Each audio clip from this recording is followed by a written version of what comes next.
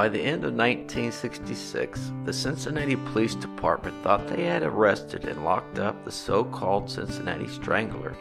But did they have the right man? I am Bill Swafford, and this is Murderers in Ohio. So we got the killer on a run in Ohio. This is episode 1 of season 2 and the start of 88 Counties of Murderers in Ohio. 88 Counties of Murderers in Ohio is where I am challenging myself to find one convicted murderer, man or woman, from every county in the Buckeye State. I'm going to start this off with taking you to Hamilton County. Now, Hamilton County can easily be confused with the city of Hamilton, but they are not the same. The city of Hamilton is in Butler County, the next county north of Hamilton County. Hamilton County is in the far southwest part of Ohio. It sits by the Indiana state line and by the Ohio River. Hamilton County is mostly taken up by the city of Cincinnati and the suburbs of Cincinnati. Cincinnati, of course, is the home of the Cincinnati Bengals and the Cincinnati Reds. Just like all big cities, Cincinnati does have some unsafe neighborhoods. It has always been a growing city. For this episode, I am going to have to try and go back in time to the 1960s. The 60s, peace and love, the Vietnam War, and civil rights protests. I'm going to talk about the end of 1965 and the year of 1966. This is actually around a year, give or take a few months, before the professional football team Cincinnati Bengals was created. So what I'm going to talk about happened before anyone ever heard of the Cincinnati Bengals. By the middle of 1966, a large part of Cincinnati's residents were in fear of an unknown killer. The media named this killer the Cincinnati Strangler. It all started in December 1965, and by December 1966, 7 women would be dead. The women were strangled and 5 of them were raped. A 29-year-old black man was arrested and charged with one of the murders. Even though the 29-year-old was not charged for the other 6 murders, the media and police said that the 29-year-old was in fact the Cincinnati Strangler. The death sentence that was handed down sparked riots across the country and exposed racism in a growing city. December of 1965, people had finished up with Thanksgiving and was getting prepared for the Christmas season. Winter would be starting to set in and Christmas lights would start lighting up the night. On December 2nd, 1965, the body of 56-year-old Imogen Harrington was found. She had been strangled to death. Law enforcement had no leads or suspects. The Cincinnati Police Department had no idea that this would lead to a year-long investigation and the possibility of a serial killer roaming the streets of Cincinnati. It would only be 6 short weeks before another body would be found. 58-year-old Lois Datt was on the phone with a friend. There was a knock on the door and Lois got off the phone to see who was at the door. Lois would later be found dead. She had been beaten, raped, and strangled to death in her ground floor apartment. Law enforcement believes that the knock on the door was the killer. This would be the second woman found strangled and the first one that would be raped. The Cincinnati Police Department still had no leads or suspects on Imogen Harrington's murder. They were dealing with the same for Lois. They had no leads and no suspects. At this time, the Cincinnati Police Department did not place these 2 murders together. They were treated as 2 separate cases with 2 possible different killers. A few months would pass by and the weather would start to warm up. Law enforcement still had not solved Imogen Harrington's or Lois Datt's murders. On June 10th of 1966, law enforcement would discover another body. It was the body of 56-year-old Matilda Messer. Matilda had been beaten, raped, and strangled to death in the city park. Matilda had been walking her dog in the park before she had been attacked. Law enforcement knows this because the killer had tied Matilda's dog to a tree and left the dog unharmed. There was no leads or suspects for this third victim. This was the third woman who had been strangled and the second woman who had been raped. The 3 women were all about 50 years in age. Law enforcement started to see the patterns between the murders and started to think that maybe they were looking for one killer, not 3. All this happened before murderers would be labeled as serial killers. The Cincinnati Police Department was now seeing that the killer had certain method of killing, strangling his victims. The victims were older ladies who possibly wouldn't put up that much of a fight with the killer, but they still had no idea what was driving the killer to do what he was doing or how he was picking out his victims. Law enforcement would soon get some leads, but those leads wouldn't come without another victim, the youngest victim to have come in contact with the unknown killer. August 14, 1966, Barbara Bowman had spent some time at a bar. Bowman had called the Yellow Cab Company for a cab to come take her home. The cab company put out a dispatch call, and a cab driver responded, and a cab would soon show up at the bar to pick up Bowman. Bowman got into the cab and gave the driver her address, and they soon left the bar. The cab driver had to have stopped the cab at some point. 2 blocks from Barbara's apartment, the cab driver attacked her with a knife and stabbed Barbara 7 times. The cab driver had taken off and left Barbara fighting for her life. The police showed up at the scene and Barbara died shortly after. The Cincinnati Police Department did get a small lead on the person who attacked Barbara. A witness claimed that a black man was driving the cab. The witness had even gotten a license plate number. The number was 186, the cab number. The cab did belong to the Yellow Cab Company, but had been reported stolen hours before Barbara was picked up at the bar.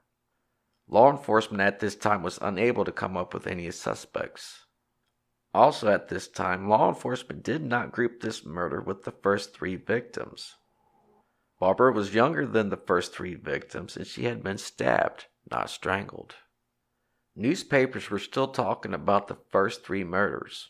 Newspapers liked to give out nicknames, and they came up with the name Cincinnati Strangler. The people of Cincinnati were starting to really worry about when the Cincinnati Strangler would strike next. The police department would create special programs to help identify the Cincinnati Strangler. Now I will move forward to October 11th of 1966. Law enforcement say that the 51-year-old Alice Hutchinson was the Cincinnati Strangler's 5th victim. One thing I'm having a problem with is the fact that I cannot find a cause of death on Alice. All of the other victims give a cause of death, but not Alice. Panic was starting to take over Cincinnati. There was a huge increase in sales of door locks and weapons of all kinds. Women were scared to walk the streets at night. Police department announced to the public that they had come up with a special program to catch the Cincinnati Strangler. Bars and nightclubs were starting to close early to make sure people weren't out late at night. The city of Cincinnati even moved its Halloween trick-or-treat for the kids to a Sunday afternoon, so the women and kids wouldn't have to be out during the night. I'm actually surprised that Cincinnati even had a trick-or-treat in 1966. On October 20th, another body was found. 61-year-old Rose Winstill was found beaten and strangled in her apartment. Things settled down a little after that, and nothing happened during the month of November. In December of 1966, the Cincinnati Strangler would strike again. On December 9th of 1966, the body of 81-year-old Lula Couric was found in her downtown apartment building. Lula had been beaten and then strangled with her own stockings. So I have found that at least 5 of the victims were strangled. The 5th victim I could not find a cause of death. The 4th victim, the youngest victim, was not strangled. A knife was used. The 7th victim basically marks a year since the killings had started. During this time, the Cincinnati Police Department did try to do what they could to solve the murders. The police department formed a special squad of 22 officers. Those 22 officers were to investigate the 7 unsolved murders. The police hotline would start to get 800 tips per day. the officers would investigate 1,000 leads. Law enforcement would start pulling black men off the streets for no reason and put them in lineups. There was a tip about a brown and cream-colored car that had been seen around a couple of the murder scenes. Police officers checked over 15,000 cars. After the last victim, the police department had received a call from a 22-year-old woman named Sandra. Sandra had told the law enforcement that she had been followed by a black man as she made her way to her car. Sandra said she was at the stairwell of her apartment when the black man attacked her and tried to rape her. Luckily, she was saved by a neighbor. Somehow it was determined that this attempted rape happened just a few hours before Lua Courig, the 7th victim, was attacked and strangled. Sandra and others were able to give a description of the man and also give law enforcement a license plate number. Shortly after that call, 29-year-old Postil Lasky Jr. would be arrested. Lasky was born in 1938 and was a resident of Cincinnati. Lasky was now the main suspect in all 7 murders of the Cincinnati Strangler. Law enforcement did look into Lasky's background. Lasky was some kind of laborer. He had an apartment that he shared with a friend. Lasky didn't live there that long, though, before he was arrested. He actually lived with his mom before that in another part of the city. Lasky was a guitarist and played in a band. He wanted to make a career out of his music. Lasky had been in trouble with law before. Lasky had been charged in 1965 for attacking a woman. I don't believe that there was much of a charge because Lasky only got 3 years of probation. Investigators looked into Lasky's work history. They found that Lasky had worked for the Yellow Cab Company in 1962. Back at that time, cabs all used keys that were just alike. So that means if you had one key, you could start every cab in the company with just one key. Now here is the interesting part. Lasky drove cab number 186 when he worked for Yellow Cab Company. When Lasky had left the Yellow Cab Company, Lasky had taken a cab key and some other items. After Lasky was arrested, law enforcement had received a couple of more phone calls. One of the calls was from a 69-year-old lady named Della Ernst. Della told the police that Lasky had robbed her in October of 1966. There was a second call from a woman named Virginia. Virginia told police that Lasky had robbed her on September 21st in 1966. My question is, why did these ladies wait so long to call the police and tell them that? They knew that the city had a killer on the loose. Why not call the police and say, hey, I've been robbed? A little crazy, I don't know.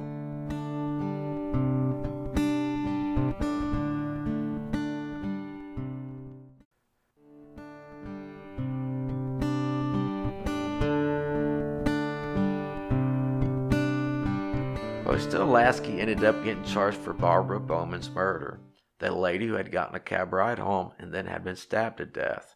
He was charged only based on the fact that he worked for Yellow Cab Company and he looked like a man that witnesses said that was the cab driver.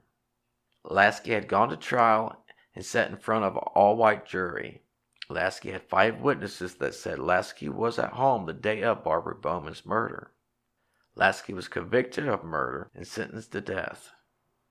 Now the media and law enforcement are convinced that they had caught the Cincinnati Strangler, even though Lasky was not convicted of the other 6 murders. Law enforcement says Lasky is indeed the Cincinnati Strangler. There was no murders that happened after Lasky was arrested. Something like this happened in the 1970s in the Atlanta, Georgia, with the Atlanta child murders. Wayne Williams was convicted of killing 2 adults, and law enforcement labeled Wayne Williams as the Atlanta child murderer without convicting him of 1 child murder. I'm going to be honest. With everything that I've found, I have serious doubts that Lasky was the Cincinnati Strangler. I do have a few reasons for that. Besides Bowman, Lasky had 4 victims that law enforcement could verify Lasky as their attacker. They could verify their attacker because they were not murdered. Then you have Bowman's murder. the youngest out of the Strangler's victims. Bowman wasn't even considered to be one of the Strangler's victims because she had been stabbed, not strangled. Then there was the cab that was stolen during the murder. Why would he steal a cab from somewhere that he worked if he's done this before? It don't make sense to me, but that's just my opinion. I'm not saying that Lasky is innocent of Barbara Bowman's murder. I'm saying that what they do have on Lasky does not prove that Lasky is the Cincinnati Strangler. His family did not think that he was the Cincinnati Strangler either. His family believed that law enforcement was only looking to place the blame on someone to make the people of the city feel safe again. Lasky's family weren't the only ones who had a problem with the verdict. The black community was outraged that Lasky, a black man, was catching the blame for murdering 7 white women. Riots broke out across the city of Cincinnati. Not only that, 150 riots across the country happened because of this case. The riots in Cincinnati got so bad that the National Guard was called in. 1 year before he was killed, Martin Luther King made a trip up to Cincinnati and tried to help and calm the violent riots. After the second night of riots, there had been 20 arrests made and 22 people injured. Firefighters took on 150 fires and had people throwing rocks at them while they tried to fight the fires. There was about $1 million in fire damage. The newspapers from this time did nothing to help out the situation. I found an old article. The article read, "The reason behind the riots are unclear. Black man Posteel Lasky was sentenced to death. Apparently had something to do with it." And I'm being nice here. I said black man. I didn't use the word that they use. Apparently, back then, right was totally different. Now, these are the words from the newspaper. You know damn well that that newspaper knew exactly what was going on and why it was going on. This goes to show that a person even back then couldn't even trust the media. The court system never tried Lasky as the Cincinnati Strangler. The media and law enforcement did. There was an appeal put in on Lasky's behalf, basically because the presumption of innocence was violated, basically meaning he was found guilty even before his court trial. Lasky's appeal was denied. In 1972, things would change for Posteel Lasky. In June of 1972, the Supreme Court commuted Lasky's death sentence to a life sentence without parole. Lasky was moved around to various prisons throughout the state of Ohio. There is one thing I do not understand. I already said that Lasky ended up with life without parole. But one thing I did find says something that Lasky still applied for parole, but was denied every time. At some point, Lasky was forced not to apply for parole till 2017. Unfortunately, we may never know if Lasky was the real Cincinnati Strangler. Posteel Lasky died on May 29th of 2007. And who knows if there's any evidence left for the murder cases that happened in 1966. If you're like me, and if you're not convinced that Posteel Lasky was the Cincinnati Strangler, that means that there could be a chance that the real Cincinnati Strangler never got caught. So we got a killer on a run in Ohio. I have some time left in this episode, so I'm going to talk about another county for 88 counties of murders in Ohio. At this point, I have 87 more counties to go. Man, that's a lot. I want to talk about a case that I actually remember hearing about at the time that it happened back in 2005. I remember this case because I remember being shocked and horrified about it when I heard what happened. I will warn you, this case could make you sick to your stomach. I will not be getting too graphic with details, and I will not be spending too much time on it. This case happened in August of 2005 in Dayton, Ohio, which is in Montgomery County. Cities like Englewood, Trotwood, Brookville, and Clayton are parts of Montgomery County also. I have already talked a little bit about the city of Dayton in episode 2 of season 1. Dayton is a decent-sized city and is the home of Dayton Dragons minor league baseball team. Dayton is also the home of Wright-Patt Air Force Base and the University of Dayton, Ohio. One day in August of 2005, China Arnold and her boyfriend Tyrell Tolley had gone in one of the local hospitals. They had their 28-day-old baby, Paris Tolley, with them. 28-day-old Paris was lifeless. She was pronounced dead upon entering the hospital. China and Tyrell said that they had found the baby cold and stiff with burn marks on the body. There would be an investigation into the death of 28-day-old Paris Tolley. Paris died from high heat and internal injuries. China Arnold was arrested. China and her children lived with Tyrell Tolley in a housing complex in Dayton. China did have a criminal history. She had been convicted of abduction in 2000 and forgery in 2002. I'd like to know what that abduction charge was about. Here is something that is a little surprising. China was actually released from jail due to the lack of evidence that she had done anything wrong to cause her baby's death. Law enforcement did not drop the case. They found more evidence and China Arnold was arrested for a second time in November of 2006. A person can sit in county jail for a year or so before going to trial. A lot can happen with a person while in jail. Women in jail are different than men with how they act while they are locked up. China got into a jailhouse romance and fell in love with her cellmate, Linda Williams. Linda would testify that China had confessed to what happened to 28-day-old baby Paris. China had been drinking one day. China said that she'd been drinking so much that she'd been close to blackout drunk. China and Tyrell had been arguing over who was the father of baby Paris.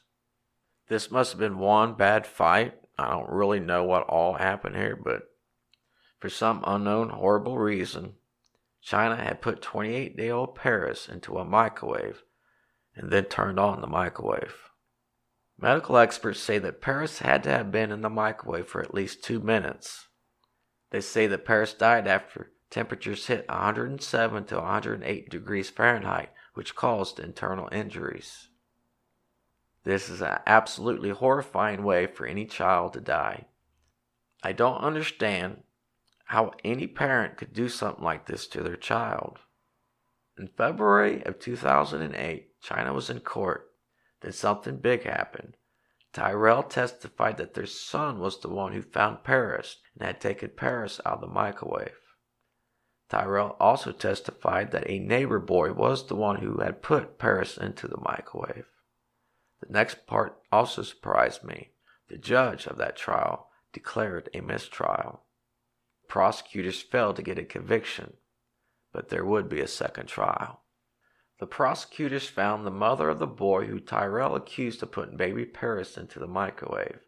The mother of the boy testified that her and her son was not at the housing complex the day of Paris's death. On September the 8th of 2008, China Arnold was convicted of aggravated murder and sentenced to life without parole. Now you might be thinking that I'm done with this. China is in prison and never get out. But you'd be wrong. On November 5th of 2010, the Ohio 2nd District Court reversed the original court decision. This was based on misconduct and also the fact that the court did not allow a material witness to testify for the defense. This lady gets all kinds of breaks here. This does not mean that China went free and that this was all over with. There was a third trial.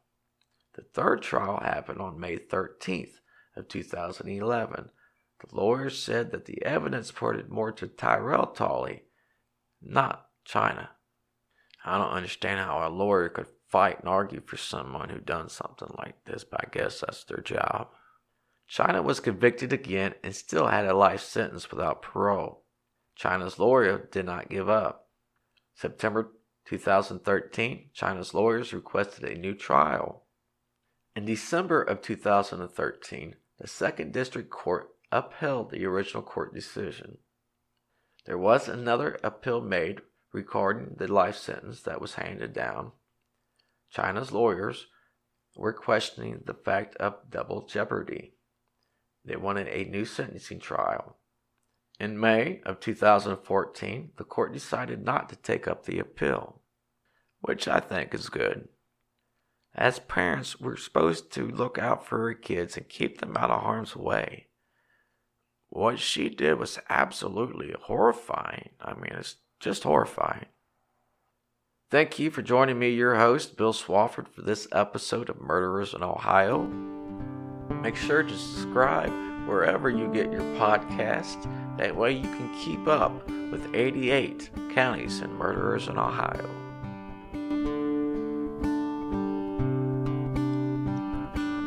We got the devil on the run in Ohio.